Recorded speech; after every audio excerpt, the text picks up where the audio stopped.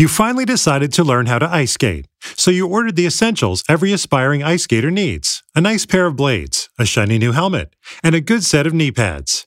And you used your Bank of America Cash Rewards credit card, choosing to earn 3% cash back on online shopping, which you put those rewards towards an essential piece of post-skating recovery: a heating pad. Visit bankofamerica.com/more rewarding to apply now. Copyright 2020, Bank of America Corporation. What's up, Open Floor Globe? This is Ben Golliver with the Washington Post. I am joined on the other line by Michael the Pod Pina. Now, Michael, we have a lot of heavy things to get through today. Obviously, there's a coronavirus spike going on in Florida, including around Orlando, where the NBA is still planning to have its return to play at Disney World here in a couple weeks. But before we get to that, I thought we should maybe take a walk on the lighter side because players are reporting to their home teams and their home markets this week. There's going to be a little bit, I think, of a head count aspect to this. Who's going to show up? Who's not going to show up? What does everybody's roster look like? I think it's going to be a major talking point. We're seeing reports already over the last 24 hours that Davis Bertans for the Wizards will not be participating. There goes Washington's hope at a miracle run to the title. Also, other reports out there, Michael, that perhaps Anthony Tolliver is going to get picked up. So I thought what we should do is do an open floor version of who he play for. And I'm going to give you a time machine, Michael. We're going to travel back to February and March of this year, which honestly, I think after we do this exercise, you will agree with me, feels like going back in time about 25 years minimum. And I'm going to just, read off maybe some names of players and what happened to them, where they landed in February and March, and you give me your honest reaction. And we talk through maybe, do those moves matter for this resumed season, in July? Because a lot of times in, the trade deadline season or the buyout season, some of those moves kind of get swept under the rug. They're not as big of a deal. But I'm now wondering, with some of this possible attrition, whether they're going to get a little bit more attention. How's that sound? That sounds great. I mean, when you sent over some of these names, I completely forgot that they were on the teams that they're on, so this should be good for everybody. I want to start with the Lakers just because, well, they're the Lakers, and everybody always starts with the Lakers. But also because Avery Bradley and Dwight Howard have both kind of made some noise here over the last week about potentially not playing. Do you remember, Michael, the Lakers waived DeMarcus Cousins and signed Markieff Morris? Do you remember that happening? And do you have any favorite memories of the Markieff Morris era in Los Angeles? I believe there was a Lakers blogger who tweeted out over the weekend that people forget Lakers Markieff Morris was a bucket, maybe like 3 or 4 buckets during his time there in LA. But do you have a favorite standout moment? Yeah, he's a bucket about 25% of the time that the ball leaves his fingertips, which is what he shot in a Laker uniform. I do remember Markieff Morris getting signed. I'm going to be honest, I did not remember that DeMarcus Cousins was no longer on the team and that they had to waive him to sign Markieff Morris. So that's just a reflection of how much time has passed and everything that's gone on. And in doing a little bit of research for this, I just think it's wild that DeMarcus Cousins is still 29 years old and that he was the best center in the NBA, 4 years ago, maybe 3 years ago. And he's just been a total afterthought for the past calendar year. And I know that injuries are a big part of that, but it is still really hard to reconcile with that fact, just how far this guy has fallen. No, and how many millions that injury cost him. I mean, hundreds of millions probably over the course of the next 5, 6, 7, 8 years as his career developed. It's pretty insane to think about. The Cousins one stands out to me because of the Dwight factor. You'll remember if we go all the way back to last summer, the Lakers were working out Dwight Howard and Joakim Noah, and they picked Howard, right? Noah winds up signing with the Clippers. Do you remember that in March on a 10-day contract? It sounds like they're going to keep Noah. Did the Lakers potentially get themselves boxed out here if, depending on what Dwight decides to do, not really having Cousins because of the injury, not having Noah because he's on the Clippers? Does that wind up being a factor here that we should look at in terms of that head-to-head matchup between probably the West top 2 teams? No, I mean, signing Joakim Noah was a humongous addition for. It sounds really weird to say this, but it was a humongous addition for the Clippers just because they needed size. I don't know what exactly he'll be able to give them, but that was hilarious. You got halfway through your answer and you started having flashbacks to Knicks Joakim Noah, didn't you? You started having some Madison Square Garden flashbacks and you couldn't stop yourself. I saw him dunk, I remember, in a Memphis Grizzlies uniform. I don't even know what year that was, but it feels like 2019 maybe. And he looked okay. He looked like he was in shape and he could get off the ground. So shout out to Noah. I think the Lakers can technically, even if Dwight chooses not to play, I think they can re-sign DeMarcus Cousins if those two parties were interested in reuniting. I'm not 100% on that, but I mean, it's like going back, like this was something that I'm sure that they regret. I mean, DeMarcus Cousins 100% healthy. He's now about a year removed from that torn ACL, about 11 months. So you would think he'd be able to potentially get into game shape at some point, hopefully before July 30th. And then more importantly, when, the games actually start to matter in August and going on from there. But yeah, if Dwight doesn't come to play and you have Markieff Morris, who, he's not a 5. He's just, I don't really even think he's a positive impact player in any context, let alone on a championship contender. They're going to miss someone like DeMarcus Cousins and that type of talent. And obviously, yeah, there is a huge caveat with his physical condition, but I think DeMarcus Cousins on the open market now is still pretty intriguing, if not attractive. Yeah, so I'm curious, if you were DeMarcus Cousins' agent, what would your advice be? Like, go down and play in Florida, or just chill and use the extra months for rest and recovery? Because for somebody like Kevin Durant or even Kyrie Irving, when you're an established superstar on a max level contract, you're kind of already comfortable. You really have no motivation to push it. Even a John Wall, same deal, right? No motivation to push it. The more time that it takes to get the next season started, the more recovery time you have. You've got no money on the table. For a player like Davis Bertans, where the payday is about to come, you have every reason to stay home, right? Because anything that goes wrong down in Orlando just is money coming out of your pocket. So the agent's decision there is like, hey, man, even if there's some bad PR for you sitting out, which hopefully there won't be a ton of that. There won't be too many public guilt trippings, I don't think, considering these circumstances. And also the fact that, Washington's going nowhere. I mean, if they were like a 2 seed, it'd be a different decision, right? Right. But I think if you're Bertans, the decision to stay home is pretty easy. If you're Cousins, you're in the situation where, like, theoretically a contender could sign you, and that could boost your value. It's not like he's going to recapture the glory of the Golden State Warriors versus Toronto Raptors finals, where he had that one incredible game coming off the injury. I mean, that would be a lot to ask, right? But at the same time, I think he is an afterthought. The multiple injuries have scared some people. There is some motivation to kind of put your name back out there. But there's also a major downside here, Michael, because if he goes there, he's not fully ready and he gets injured, that could be it. People could view that as like 3 strikes and you're out. So if you were his agent, what's your advice? And I guess if you were Cousins, do you want to play, or are you taking a more cautious approach? I know I'm asking you these impossible hypotheticals, but what do you think?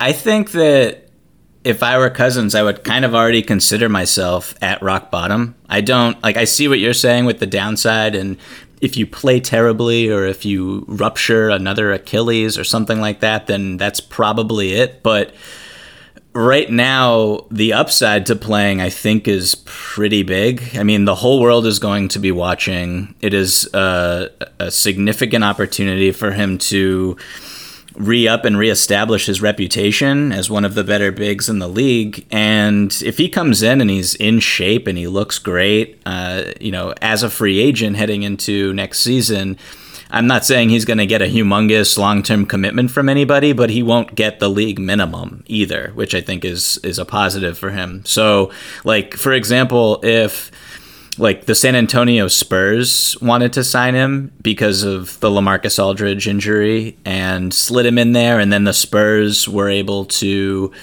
surprise some people and maybe actually advance after the 8 initial games because of Cousins' performance, then he just made himself a ton of money. That's a best case scenario. But if I was Cousins' agent, that would be a situation that I would not necessarily shy away from. Very interesting. So I think it was Matt Barnes at some point here recently who made a comment like, he won a ring with the Warriors, but did he really win it? I guess maybe he was just sort of like, well, he wasn't a major part of that team down the stretch. And I'm curious with some of these players like a Joakim Noah for the Clippers or Reggie Jackson for the Clippers. Remember, he got picked up by LA. He didn't play too much there. I saw a couple of his games. I think I might have made a few sideways comments about his conditioning, so we'll see what he looks like if he shows up in Orlando. But with some of these guys, it's so funny to picture them winning like the first title of their careers after so many tough seasons, right? Or so many like playoff hardships.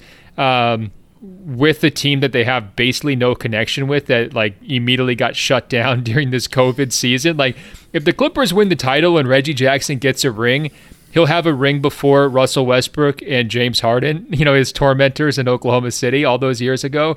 If Noah wins a ring, it's like, compensation for all those, brutal losses at the hands of LeBron James years ago as a member of the Bulls. And yet, is it really? Because it's the weirdest, like kind of craziest, championship run here of all time. Just some layers to chew on, Michael. I mean, do you think these rings are going to count for these kinds of guys?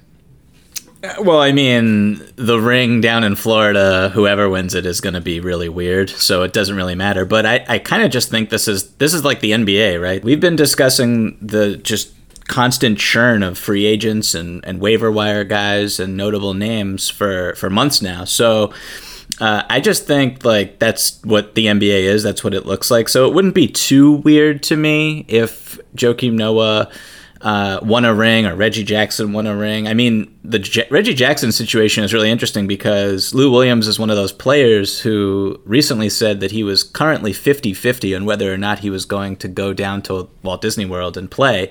So if Lou Williams does not play, I mean, Reggie Jackson is a really good insurance policy in my opinion. I was higher on that signing when it happened than I think just about anybody in this business. And you give him bigger minutes and an expanded role similar to what he had in Oklahoma City before he was traded to Detroit.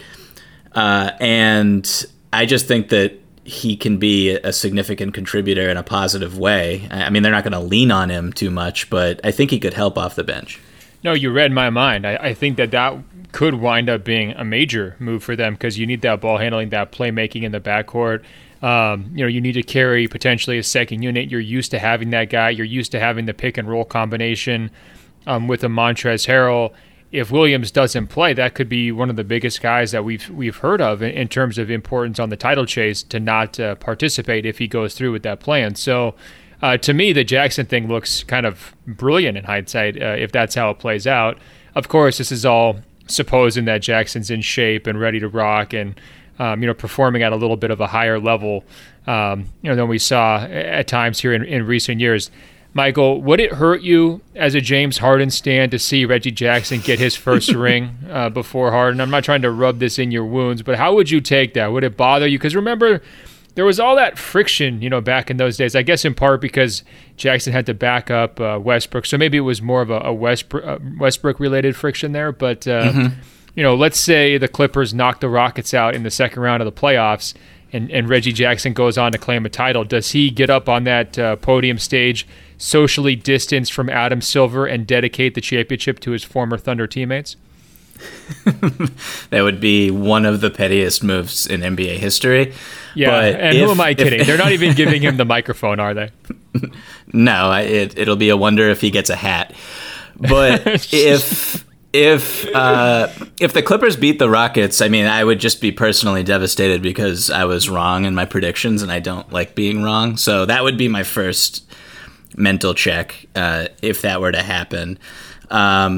But yeah, that would be pretty funny. I mean, just like, I don't even know where you want to go from here. There's some other names that we should probably discuss. Some of these like really intriguing signings. I mean, yeah, before we get to those, the Rockets had a few. Yeah, the Rockets did have a few, but now I'm picturing, what do the celebrations look like? Are they handing out masks instead of hats? Are they handing out rubber gloves for the champagne bath? Is there a way to properly celebrate this thing for CDC guidelines? Dude, we may find out. I don't think that there will be a celebration. Like, I just, that's one of those things. There's got to be a celebration. If you're stuck inside for 3 months, do you think the guys will just run out and break quarantine, just go crazy through the streets of Disney World? Is that possible? Dude, how weird is it, though? I think it'll be more like relief and just wanting to go home. Like, I'm so glad this is over. So if there was, I think, like, just like, you can't celebrate during, like, what is there to celebrate, really? Like, the world has put professional sports and championships and all that into the proper perspective, I think, over the past few months, and I think that will continue on by the time they actually are deciding who wins this thing. I just think it's like, let's get this over with. I mean, people will be happy. Whoever wins will be happy and whatever, but like, I just can't see a typical photo opportunity where, there's LeBron jumping up and down. And it's just really unbecoming and strange to even consider. So, Michael, in your view, the buzzer goes off, nobody throws a basketball into the stands. They all go get their luxury Louis Vuitton travel bags and Gucci travel bags and immediately head for the tarmac with no presentation whatsoever? That's what I'm rooting for, because I think that would be awesome. I think, look, if they can make it to the NBA Finals and crown a champion, there's going to be a celebration, okay? I think it might be a weird one. It might be corny, but there will be some level of celebration. Hopefully, they're not. I mean, the tricky part is all the hugging and the dancing. We don't want people going home, testing positive, similar to like what might happen at a frat, foam party back in college. We don't want like an outbreak from the celebration. No, but now that I'm thinking about it more, I think that the celebration will be like Adam Silver and Mark Cuban and Tillman Fertitta and all the other owners who have stuck around, and them just like dancing on the stage that they actually pulled this thing off and didn't lose $2 billion. Like, those are the people that are going to be celebrating more than the players, which is really gross to think about. So in some, luxury bathrooms at the Grand Destino, there's going to be a bunch of billionaires dance or bathing like Scrooge McDuck in their gold bars, is basically what you're predicting. Yeah, remember that scene in The Last Dance where Michael Jordan's just playing the piano? Yeah. I can imagine Adam Silver at that same piano, just with a cigar hanging out of his mouth and a hat sideways cocked on his head with open champagne bottles. And yeah, that's the image that I'm thinking about if this actually gets pulled off with success. And then the 3 NBA PR guys burst in the room and say, "Hey, Adam, what are we going to do about next year? It's time to start planning for 2020, 2021. All right, enough of that. Let's do a few more of these transactions. So obviously we broke down in a lot of detail the Rockets move to get Robert Covington and basically trade out Clint Capella, but they also made a couple other moves around the edges, getting Jeff Green and Damari Carroll, just kind of, rejiggering their look, a little bit more versatility positionally in the front court. Do any of those moves seem like they could be helpful as we go into Orlando, or are they still kind of footnotes like they were back in March? I actually think, like, I'm siding on them being footnotes, but I think the circumstance of playing down in Florida makes them more valuable for a couple of reasons. Like, one, you don't know there's a possibility that someone can get sick on your team. So it's really dark to think about this and consider it, but having insurance policies with competent players who are, could step in and play solid basketball and fit in this system, that's a plus to have. And then just considering, I always go back to our quarantine draft and considering what matters down, or speculating about what matters down in Florida more than it would have in a normal environment. And I think someone like Jeff Green, someone like Damari Carroll, those are just vets. Those are pros. So I just think having guys who are professionals, who are veterans, who can step in and deal with the strangeness of everything that's happening down in Florida. I think that that's a plus, more so than it would have been if the season was just going on as normal and DeMarre Carroll's probably not going to play any minutes. Jeff Green's probably going to play very limited minutes. But if they were to step in, they wouldn't be a humongous drop-off. Yeah, I hear that for sure. Another guy like that would be Marvin Williams with the Bucks, right? Like, I was pretty excited for that move for Milwaukee at the time. I mean, it's not the greatest thing in the world, but you feel like he's better than Ersan Ilyasova. He gives you a little bit more shooting. He should be a fit around Giannis. And again, it's just a basketball lifer who's played in a bunch of different situations over the course of his career, who, just a natural fit, clean fit into an offense kind of in the modern era where he doesn't need to dominate the ball. He's not going to get in the way. He's going to have a good attitude. He won't be elbowing anybody, to get a front seat at the DJ set on the lawn. He's just going to be a friendly guy, having a good time playing cards type of guy. So I think that, that's a move where had the season been canceled, or if they can't complete this thing for somehow, I would have felt really bad for Milwaukee, because it was a case where like their process was good, their targeting was good, they were able to attract the right type of player. It was all a nice fit. It was lining up, and then for some reason completely out of their control, it didn't work out. To me, that's one where that could pay some dividends here going forward. The other big one we should probably mention is Miami's overhaul of getting guys like Iguodala and Crowder, and not bringing along Justice Winslow. I know Winslow has made some comments about maybe not participating, on behalf of the Memphis Grizzlies. For Miami, it was kind of a controversial, questionable move when they did it, just because of the money being invested in Iguodala. Is this a team that's really going for some sort of a push? I mean, really, what's the point? Does salvaging Iguodala and getting something out of him this year make that move look better? Is it going to wind up not mattering? Is the extra time for Iguodala a good thing, considering he's barely played over the last 12 months, or could that be a bad thing? How do you read the Miami's moves? Yeah, I mean, I liked that move fine enough when it happened. I would have liked them to also trade for Danilo Gallinari, but I understand that you would have been sacrificing quite a bit, including future cap space, to do something like that. But when I look at the Heat, I mean, what worries me is that Iguodala and Crowder only played 14 games in a Miami Heat jersey before the season ended.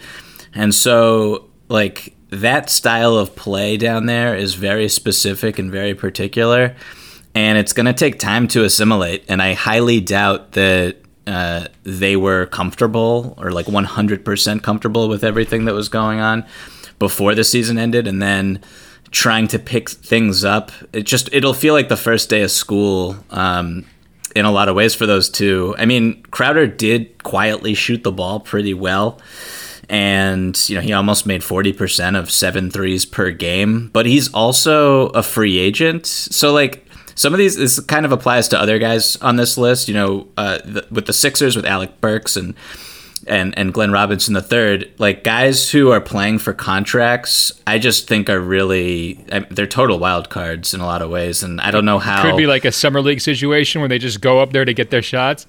Exactly, yeah. So that's another variable that I think it will be interesting to see how it unfolds, because these guys just don't know. Some of it is not their fault. They don't really, they're not assimilated. They're not 100% in tune with how their teams play and what their teammates want and don't want. And so I just think that part of it will be fascinating. We need the Disney World camera footage after some guy like Alec Burks goes out there and takes like 18 shots in a playoff game, and his teammates are just freaking out on him in the hotel like, bro, what were you doing? You don't even really play for us. Know your role.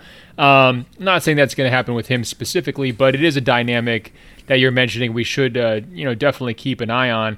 All right. One final who he play for, Michael. Michael Kidd-Gilchrist, who he play for.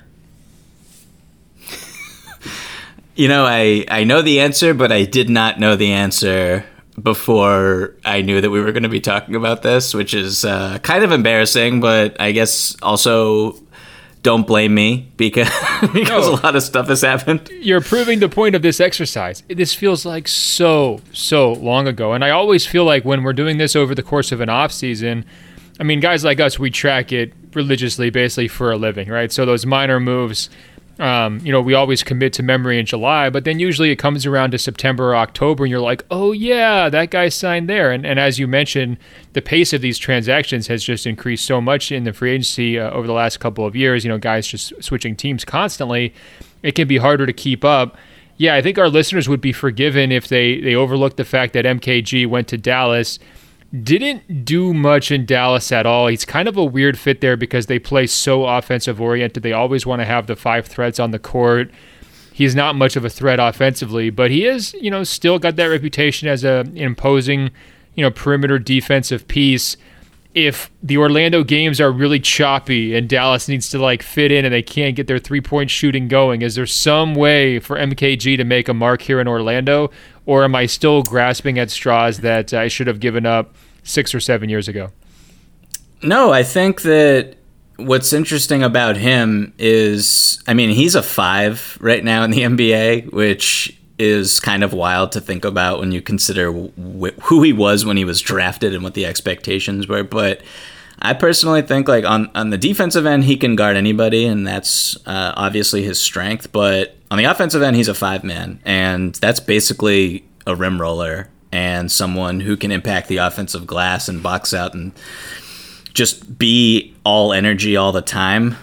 So particularly with Dwight Powell not around, who got hurt and won't play down in Florida, MKG might have some type of role that's interesting on offense with a really creative head coach. And obviously Luka Doncic, one of the more ingenious passers we've seen come along in a very long time. So in a game where you don't even need to tell Michael Kidd-Gilchrist to hustle, you don't really need to wind him up. He's always gearing to go. I think he could be pretty intriguing. The jump shot is still the ugliest one in the league by a mile, but in bits and spurts, I think he can be helpful. I really like that answer, Michael, because I felt like last week at times maybe the weight of our current reality was weighing on your shoulders. And to hear you break down for almost a full minute straight Michael Kidd-Gilchrist potential impacts on the Orlando NBA restart, I think officially marks the return of pro basketball, Michael. It was a beautiful, beautiful thing to listen to. Do you feel better? I guess so, a little bit. It felt weird coming out of my mouth, I'm not going to lie, but yeah. No, it's like you tried on your wedding suit for the first time in 8 years, and it still fits, Michael. It looks great, After the trip, I drove my van back with all my equipment. I could hear a little bit of whimpering and crying. When Eldon Kidd, a father of 5 running rafting tours through Mexico, found 2 Guatemalan girls stowed away in the back of his tour van one night, it changed his life forever. They pleaded with me, "Can you bring us to the border?"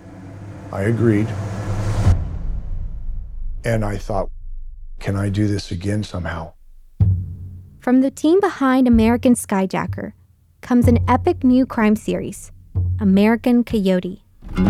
Being a coyote is a dangerous and illegal business. You have to be prepared for the worst. The unbelievable tale of a legendary coyote named Eldon Kidd. American Coyote. Listen on Apple Podcasts or wherever you get your shows. You decided it was time to upgrade your outdoor deck, so you got all the essentials to do it. You ordered a power washer, a set of patio chairs, and a shiny new grill. And you used your Bank of America Cash Rewards credit card, choosing to earn 3% cash back on online shopping and up to 5.25% as a preferred rewards member, which you put towards your most essential deck addition, a bird feeder. Apply for yours at bankofamerica.com/more rewarding. Copyright 2020, Bank of America Corporation. So here's the deal. We got a bunch of awesome questions from the Open Floor Globe. They emailed us, openfloormail@gmail.com, openfloormail@gmail.com. And Michael, I want to open with an email from our MVP listener. His name is Thaddeus. And people might say, why do you always include Thaddeus's questions? Well, here's why, Michael. Thaddeus will write us full essays almost once a week, and he's been doing this for, a year, 2 years, 3 years. It's been a very long time. The level of loyalty from him is outstanding. He's always got great takes and great ideas. He decided to rant a little bit, Michael, on the state of Florida, the state of coronavirus in the state of Florida. He writes, "I'm loving the willingness to get into meaningful topics, guys, and it makes me proud to call myself a fan of the pod. And not just Michael." So he likes you, the pod, Michael, and he also likes the podcast. Thaddeus continues, "I get that Disney is probably the ideal location, but Florida is a disaster currently being run by a disaster of a human being. Disney shamelessly values profit over everything else as a company, and the ESPN connection isn't subtle. I get that its state economy runs on tourism, but it's reaped the benefit of that for decades to the tune of no state taxes. It already feels kind of crappy that Florida and Disney get this economic boost that I assume is pretty sizable, and the idea that they would get an entire season played in Disney next year while the rest of the country is still a disaster would be pretty tough to stomach." So Thaddeus is going through it right now. I believe he's feeling some type of way. Michael, we could put aside the question about next season for now. We were speculating on last week's podcast that they might have to be in a bubble again for next year, which is with no travel and no ability to play in front of fans.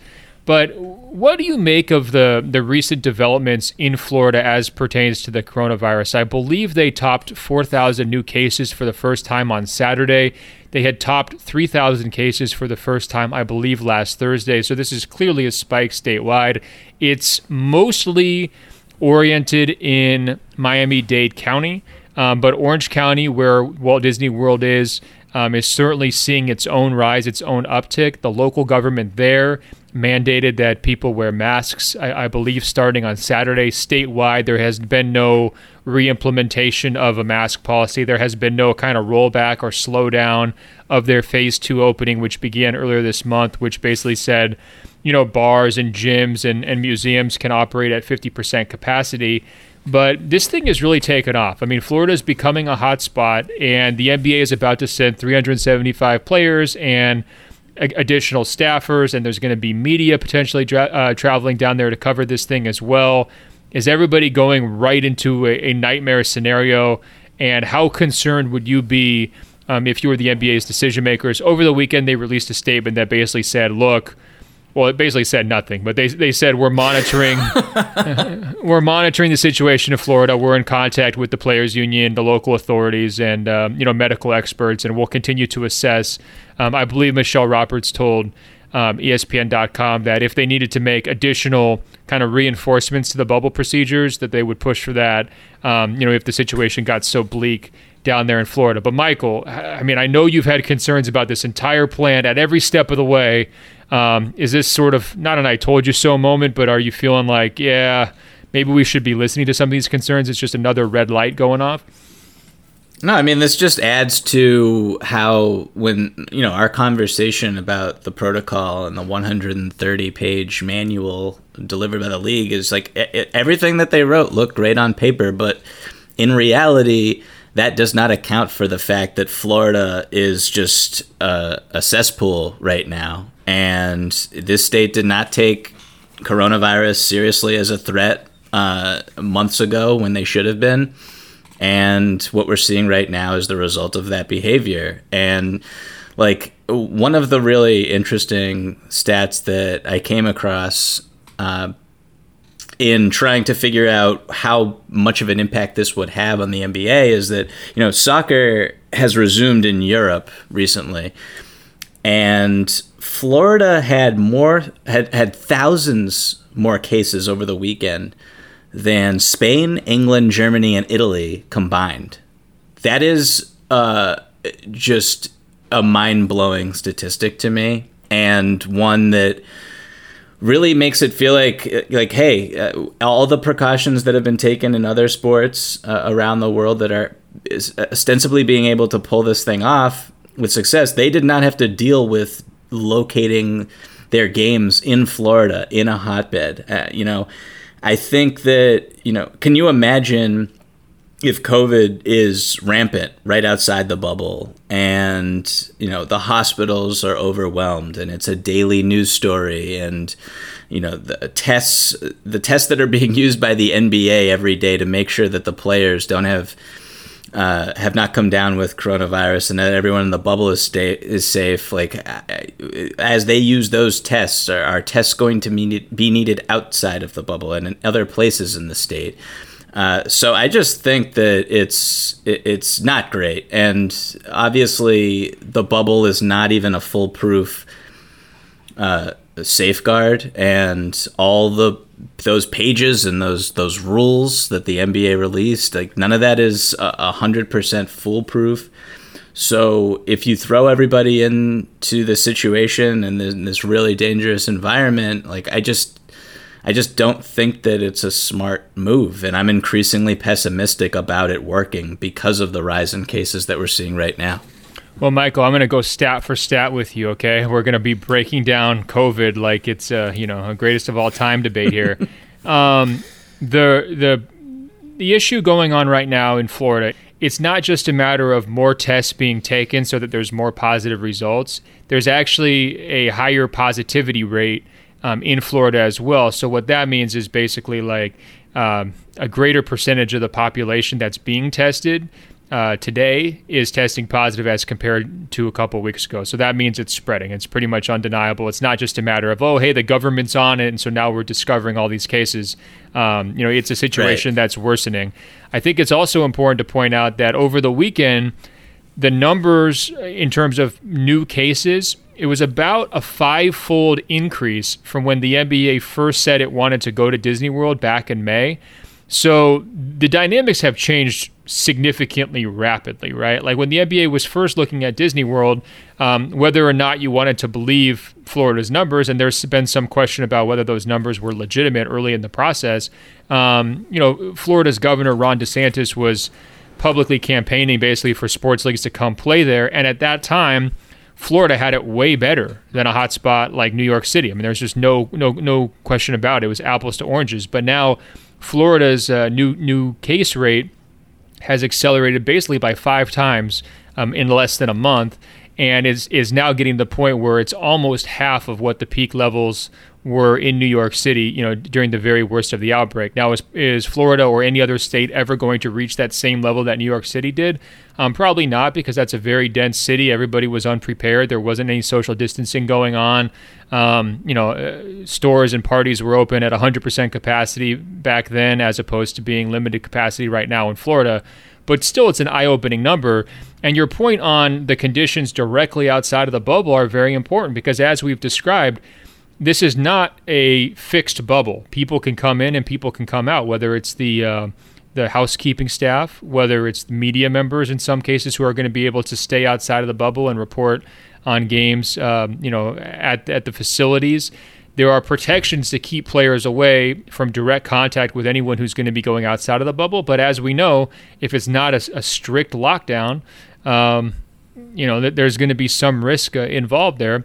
And add on to the fact that the players, will not be, expelled, and they're not prevented from leaving the bubble. So, any player who does decide to stray outside for a night on the town or to blow off some steam or whatever else could be at a much higher risk than they would have expected even 1 month ago during the same situation. So you're seeing a player like Justice Winslow and others, raise these concerns as just real life impacts that are, factoring into their decision making.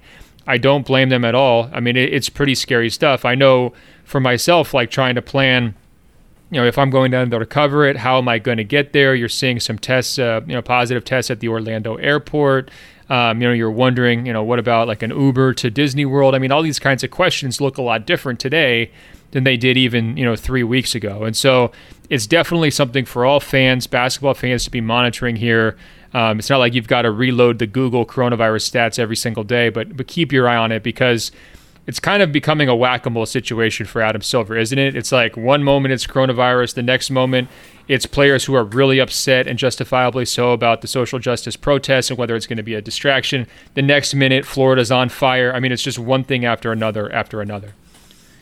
Yeah, it's all of these signs that they shouldn't play. But Ben, think about when Rudy Gobert tested positive and how the league swiftly acted to just suspend the season right then.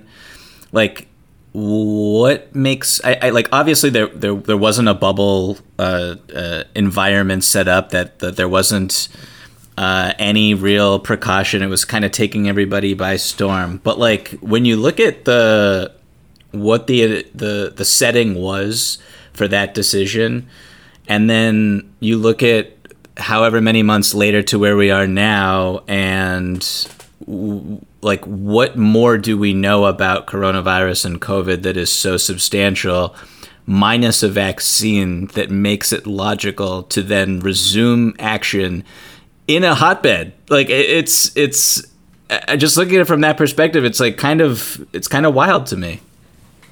I would say that we do know a little bit more about the mortality rate. We do know a little bit more about who is impacted the worst. I do think that some of the initial fear and panic, which we could argue is justifiable fear and panic back in March, has subsided to a degree. Now, that's not that we learned anything. It's just that we became comfortable living in a world that had this disease. But your points are very well taken. I mean, I wouldn't say we're exactly where we were in March, but in terms of how serious this health situation is, how incredibly difficult it will be to make it through not even just the 3 months of basketball in Orlando, but even just the 2 to 3 weeks of run-up to getting to Orlando, which teams are going to start going through this week as players report and as they start to go through coronavirus testing and everything else. I mean, even that is going to be a series of hurdles that they've got to jump through.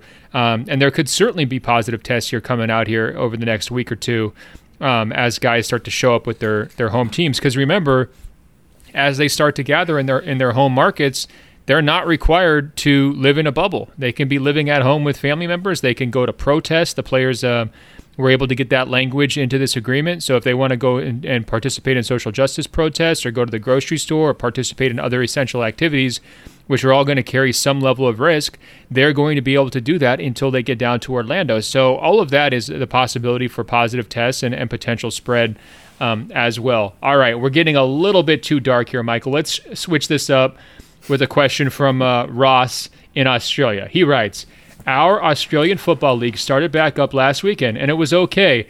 Honestly, it was a little bit dull with cardboard cutout crowds and such, but it was good to watch the AFL again.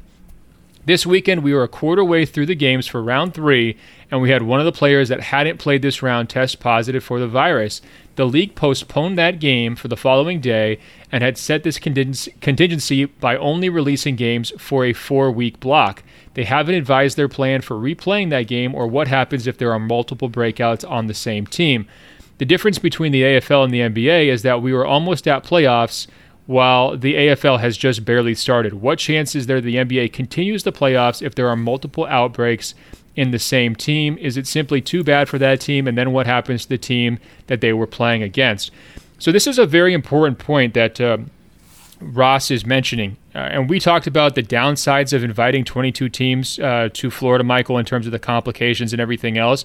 But that also left them with a pretty rigid schedule. They don't have a lot of wiggle room to delay a series by a week or two if they want to keep this thing on track in any meaningful manner if there is a positive test, right? So the show kind of has to go on. I think they're going to have to leave behind any players that test positive. It's just sort of a tough luck situation. I don't know how they would be able to do kind of the start and stop thing that Ross is describing unless there was a massive outbreak that affected basically all of the contenders.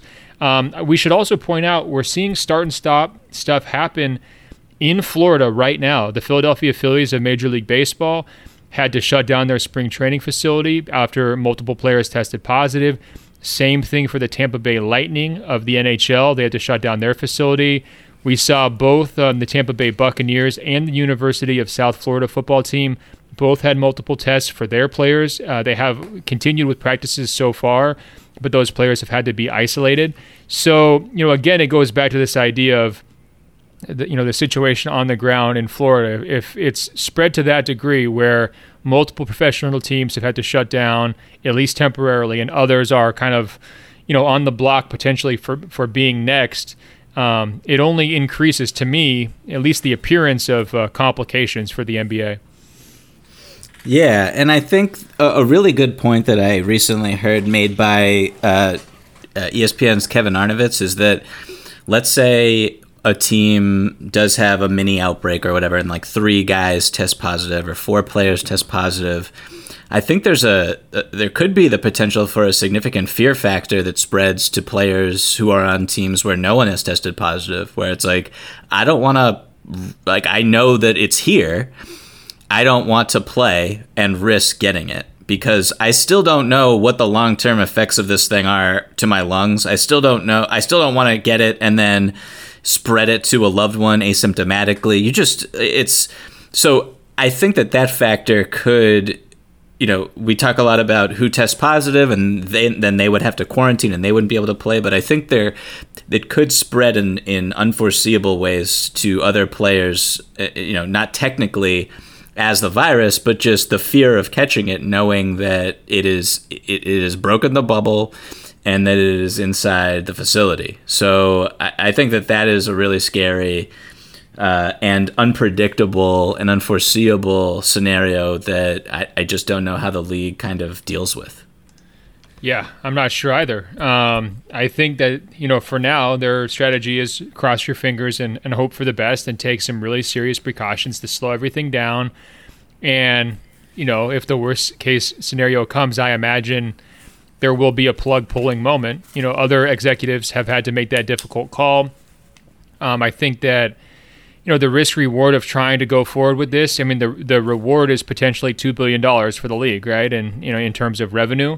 So that allows you, I would imagine, from a very cynical perspective, the ability to take on quite a bit of risk before you're willing to compromise that again, in part because you've spent all this time, money, and energy negotiating deals and putting together this return. But at some point, it would become bad for business, I would imagine. And, at that point, I don't think Adam Silver would have a choice. Where exactly that line is, I don't know.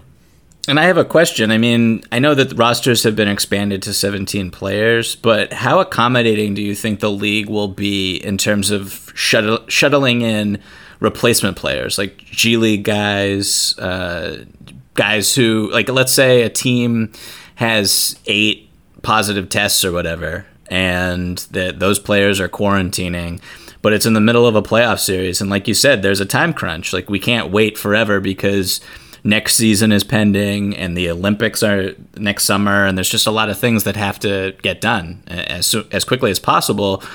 So will the league just bring in other players? And then if they were to do that, what would that do to the product? And why would anyone want to watch, no offense, I don't mean to be disrespectful to players who are in the G League by any means, but why would a casual fan want to watch a unknown player who they are unfamiliar with compete at this level? Maybe what I'm saying is too speculative and not something that the league would actually do, but I don't know how else you would play games if you needed players to get it done. Personally, I think if that situation came about, there would be not enough time to get players into the bubble safely, right? And so there would probably have to be a forfeit, and that would be an absolute last resort before shutting down the entire thing. But if I had to make that call and a team got 8 positive tests, I think I would have to call their president and be like, hey guys, you can play with your 7, or let's say they even had 12 positive tests, right? So they couldn't they couldn't field a team. I think I would have to call the president and say, hey man, of that team, and just say, tough luck. We knew there was going to be a risk involved. We gave it our best effort. We don't really have the ability to give you safe replacement players, and so we have to call this a forfeit. If you want to play 3-on-5, I guess I would give them that opportunity, right? It turns into a last man standing kind of Lord of the Flies type situation. But no, I think if it came to that, I imagine they would allow a forfeit to take place before canceling this whole thing. As crazy and crude as this sounds, I think would be the move. That's what I would do. Do you think that they would go? I actually don't think that this would ever happen for a lot of reasons, but let's say it's the second round of the playoffs and there were players who were, let's say someone on the Spurs who didn't make it out of the after the 8 games did not qualify for the playoffs, but some players on the Spurs decided to stick around for whatever reason. Like what you're basically saying is, like, if Markieff Morris gets sick, can they sub in Marcus Morris and just keep going? No, I don't think you could do that, Michael. I mean, no, probably. No, well, that particular example, sure you can. No one's going to call you on it. But like, no, I think that, like, first of all, any player who gets eliminated from this thing is going home on the very first charter flight. Like, that is correct. Smoking. They may be driving rental cars out of that thing at full speed. I think there is no chance that anyone's going to be sitting around, and that's part of the problem. I mean, that's the thing. You have to have hundreds and hundreds of players to put this thing on, and you have contracts for each of those players tied to other organizations. So you can't exactly loan players out or do what they do in soccer, where there's sort of, different ways to transfer players rather than just simple, straightforward trades or signings. Because if that player were to get hurt, then the owner in that organization, his original team, would be compromised. That's why I think they would be stuck. I don't think there would be enough time or ability to kind of put in like an emergency signing window. I think that it would just, unfortunately wind up being a forfeit type situation. Let's hope it doesn't come to that. I thought I was trying to get us away from the darkness, Michael. All right, here's a question from John. He says, I heard Michael's concerns on the last podcast that players should be discouraged from helping each other up off the ground after falling just to reduce the level of contact between players. Why don't we just take this further? Players are often on the ground after getting fouled. Maybe all players should be asked, please don't commit fouls. Any defensive contact could become a foul now. We could change the rules. Defensive spacing could require coming no closer than 2 feet away from any offensive player. Or maybe everyone could foul out after 3 fouls to cut down on the contact. And then John continues, okay, guys, sarcasm over. But my point is, if they're going to play, they are going to play. We'll see how it works out, and I certainly hope that the health prevails. But once you've made the decision, there really isn't any point to trying to manage on-court safety to that kind of a level. I still love you, Michael. Stay skeptical. So, Michael, that was a very nice love note from John, and including some healthy sarcasm. Do you hear his point, though? I guess what he's saying is, like, we might be overanalyzing the NBA's health and safety protocol here slightly, and that when it comes to the actual games, we need to just step back and expect them to be normal games. No, maybe I misrepresented myself when I said that point on the last episode. What I meant more was just like how weird it would be for the players from their perspective to, like, are they going to be second guessing themselves in terms of, should I help this dude up instead of, like, should I sprint over and help this guy up, as opposed to when 6 months ago when I was playing basketball, I wouldn't think twice. I would run over and I would help this dude up. And obviously that's like a minor thing, but it's more like just from not like an official rule, just the players, their comfort level and what they're thinking about during the course of games in a stadium when there's no fans and they're constantly reminded of the global pandemic with guys on the bench who have masks on and that sort of thing. So it's just, that's more what I was going for with that point. No, you made your point very well, I thought. I mean, some of this stuff is just learned behavior, and you've been doing it your entire life. It's not just about, what's our team handshake and all that. It's like all these habits that I've built up over 20 years of playing basketball are very hard to unlearn. I mean, take LeBron James. I mean, he kind of compulsively wipes his hands off on his jersey or the shirt underneath his jersey constantly when he's bringing the ball up the court, right? I think behavior like that, according to the NBA's health and safety protocol, you're trying to minimize that. Well, good luck telling LeBron that. Brandon Roy used to do the same thing, constantly wiping his hands off, during Blazers games. Probably did it 150 times, or different free throw routines that guys have where, it's so deeply ingrained to them. Like, you could tell them and point at the health protocol all day long, and it's going to be very difficult to change that. So I'm mostly with John here. I think they're going to try to keep the gameplay as normal as possible. But I just think the overall point that we were trying to make, John, is that not only will it be an adjustment for players to some of the rules and the guidance that they're already being given, but the viewing experience will be different, because even the way they're laying the benches out are completely different than what we've seen, during a normal NBA game. The fact that a lot of the personnel is going to be wearing masks and gloves, that's very different from what we're accustomed to. So, this is not going to be typical NBA basketball. And, I think that there will be an adjustment period if we ever get to watch these games, Michael, where everyone's like trying to wrap their minds around all the things that are different. All right, one final COVID question. It comes in from Tom. He says, "Hey guys, I'm a relatively new listener. I found you guys through Ben's appearances on Locked On NBA. I live in Central Texas, though I hail from the Portland area." Well, Tom, shout out to Portland and to David Locke and the Locked On family. Love doing those shows. You guys can catch me there almost every Thursday. All right, his question. With several COVID vaccines entering late-stage clinical trials, would it be wise for the NBA to push for enrolling players and coaching staffs in these trials in the hopes of immunity by the time next season begins? If the league encouraged this approach, do you think it would be met favorably? In a similar vein, what do you think the reaction would be to the NBA requiring fans who attend games this fall to provide evidence of either a positive antibody test or vaccination to enter arenas?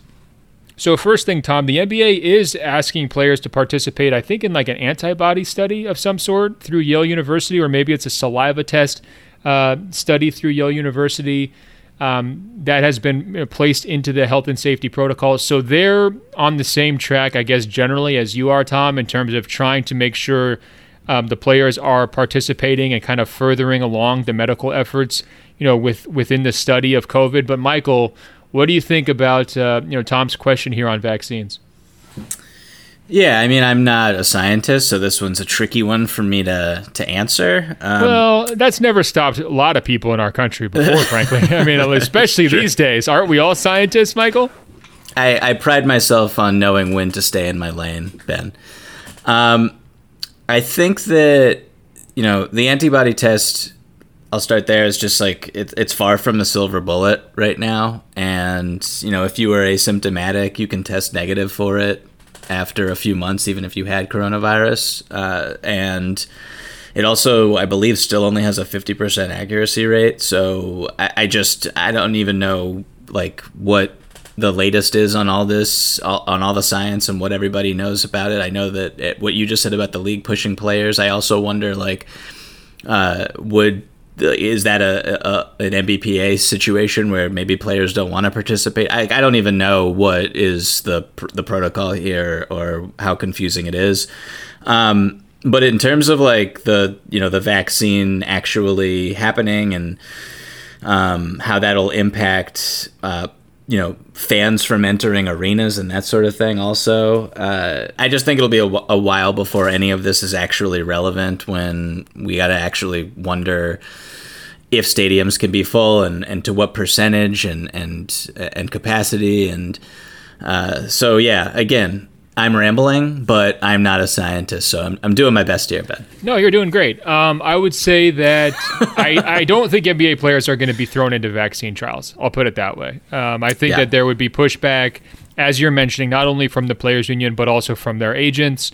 I wouldn't say that these guys are skeptical of science. I think a lot of players embrace testing, scientific approach to weight management, conditioning programs, all sorts of stuff. But when it's an unknown that has potentially major long-term health implications, I just think there's always going to be a natural wariness. Now, if it's proven that it works in trials, I bet NBA players will be at the front of the line to get them, just because they've got the resources to do it. And again, that's sort of the way the world works, as I believe our president once said, of access to testing in the first place. So I guess I'm coming down on that side, where they probably won't be part of the trials, but they will be there as soon as possible to get the vaccine itself, if and when it happens. And by the way, Michael, I will be elbowing people out of line in the vaccine line to inject myself from every direction if we can ever get that thing. God, it just seems like the pot of gold at the end of the rainbow, doesn't it?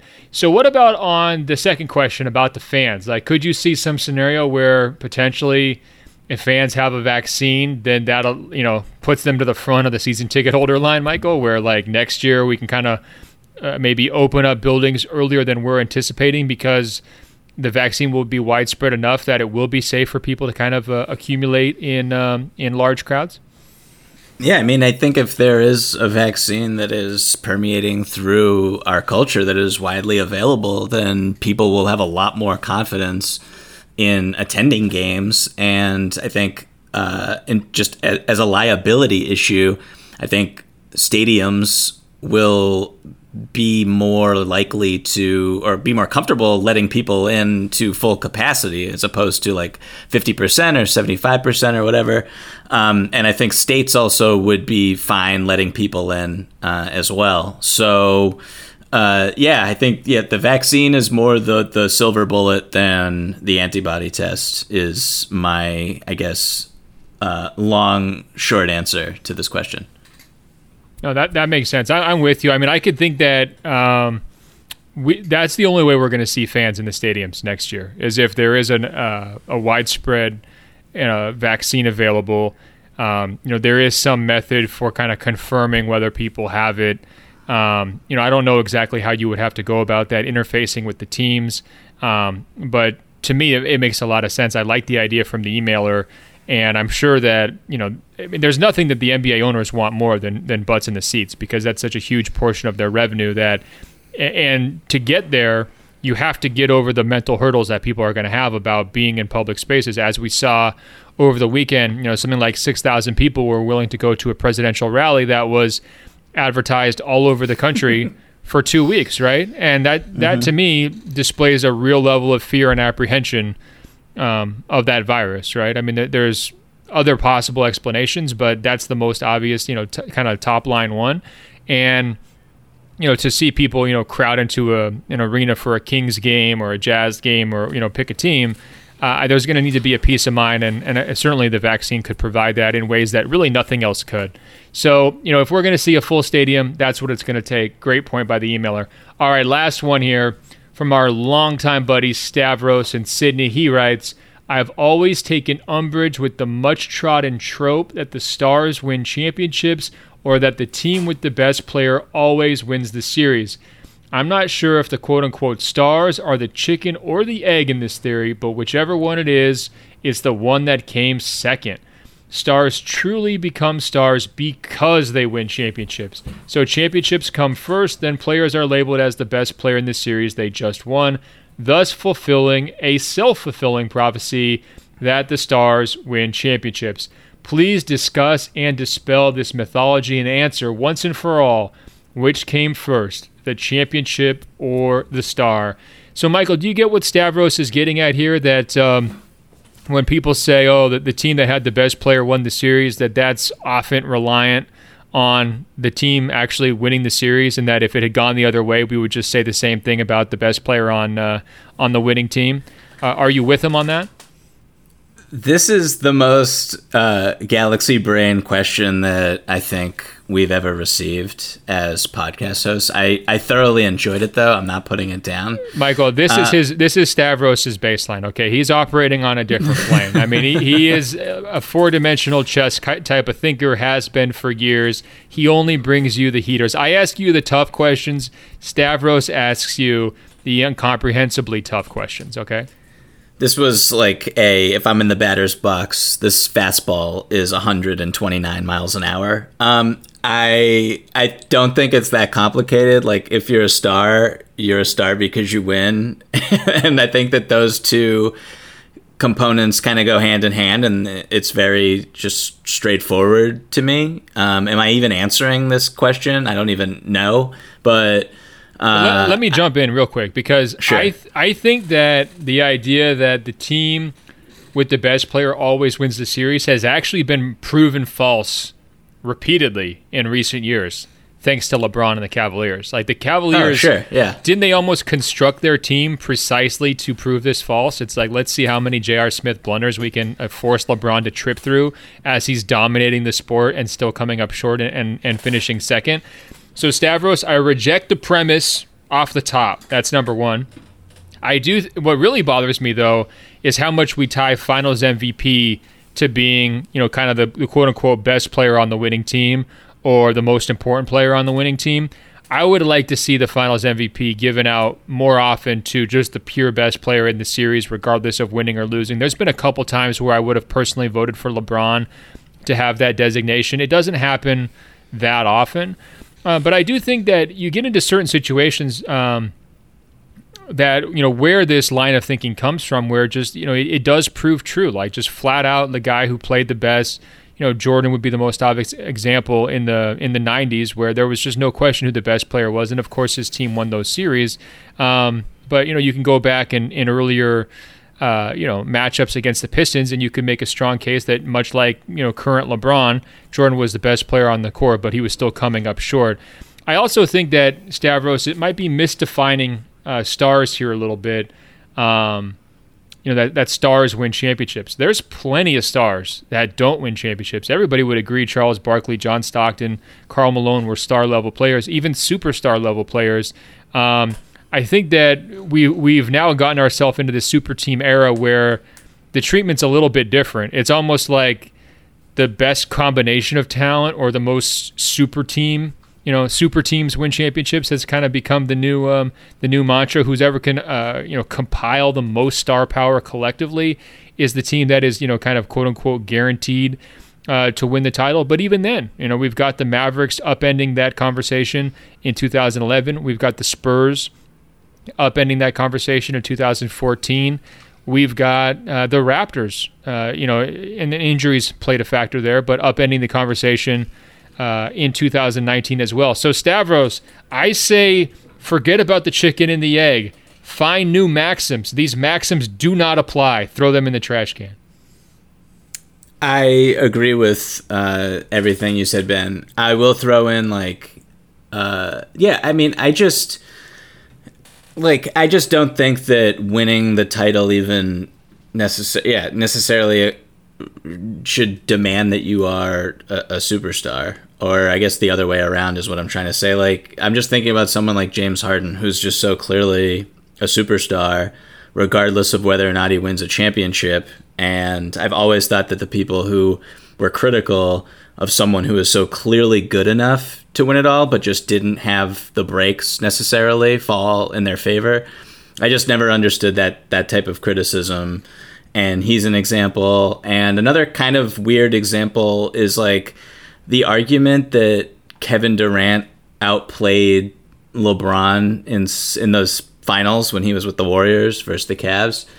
And it was kind of just no, you could look at it statistically and say, sure, Kevin Durant had better numbers or whatever. But the supporting cast and just adding that context in, it just kind of killed it for me. Obviously LeBron was still a better player. LeBron didn't have Steph Curry and Klay Thompson, and now we're going down a rabbit hole here. But that has always bothered me because it was just so clear to me that LeBron was the best player in those series. No, and that's when I always go to the thing of if they traded spots, right? If you just traded the two players, what would the series wind up looking like? And that's why I've always felt like a lot of those series, LeBron was the best player on the court because, Kevin, if he was on the weaker team, would have struggled to achieve the same result, whether it's how long the series went or what the numbers look like compared to what LeBron did. I mean, as the counterpoint, or I guess, the opposite point of what you're trying to say with Harden being a star, just never having won, I think we've also seen guys who were stars before they won. Kevin Durant is a great example. Steph Curry is another great example. Now, do they get validated to a different degree historically because they have the rings? I think so. Do they move up the charts of the all-time players because of that? For sure. But I don't think that people were snubbing their nose at those players and saying, oh, come on, these guys are bums until they finally got it done. I think that would be overly simplistic. So Stavros, we're going to workshop on some more accurate, applicable maxims that we can use, but we've poked holes in all the ones that you sent our way. I think that that's actually going to make you happy because it sounds to me like you don't really buy them too much either. But feel free to roast anyone who uses those blanket statements because they simply do not apply every single year. All right, Michael, we've reached the end of another episode of Open Floor. Guys, you can always email us your responses to anything we talked about today. openfloormail@gmail.com, openfloormail@gmail.com. You can email us about anything else too, frankly. We're always glad to take a look at your thoughts here as the NBA tries to get itself back on track. Michael, we're on Apple Podcasts. Listeners can search for us by typing in Open Floor. Once they find our page, scroll down. It will say rate and review. tap 5 stars. It's just that easy to help us spread the word. The last time I checked, Michael, I think we're over 2,000 reviews on there. I would love it if somebody's listening right now stops what they're doing and bumps us up one more. It would be amazing. It really helps us out. Michael is on Instagram and Twitter at Michael V as in Victor Pina. I'm on Instagram at Ben.Golliver, on Twitter at Ben Golliver. And Michael, we'll double back later this week, but until then, I will talk to you. Talk soon, Ben.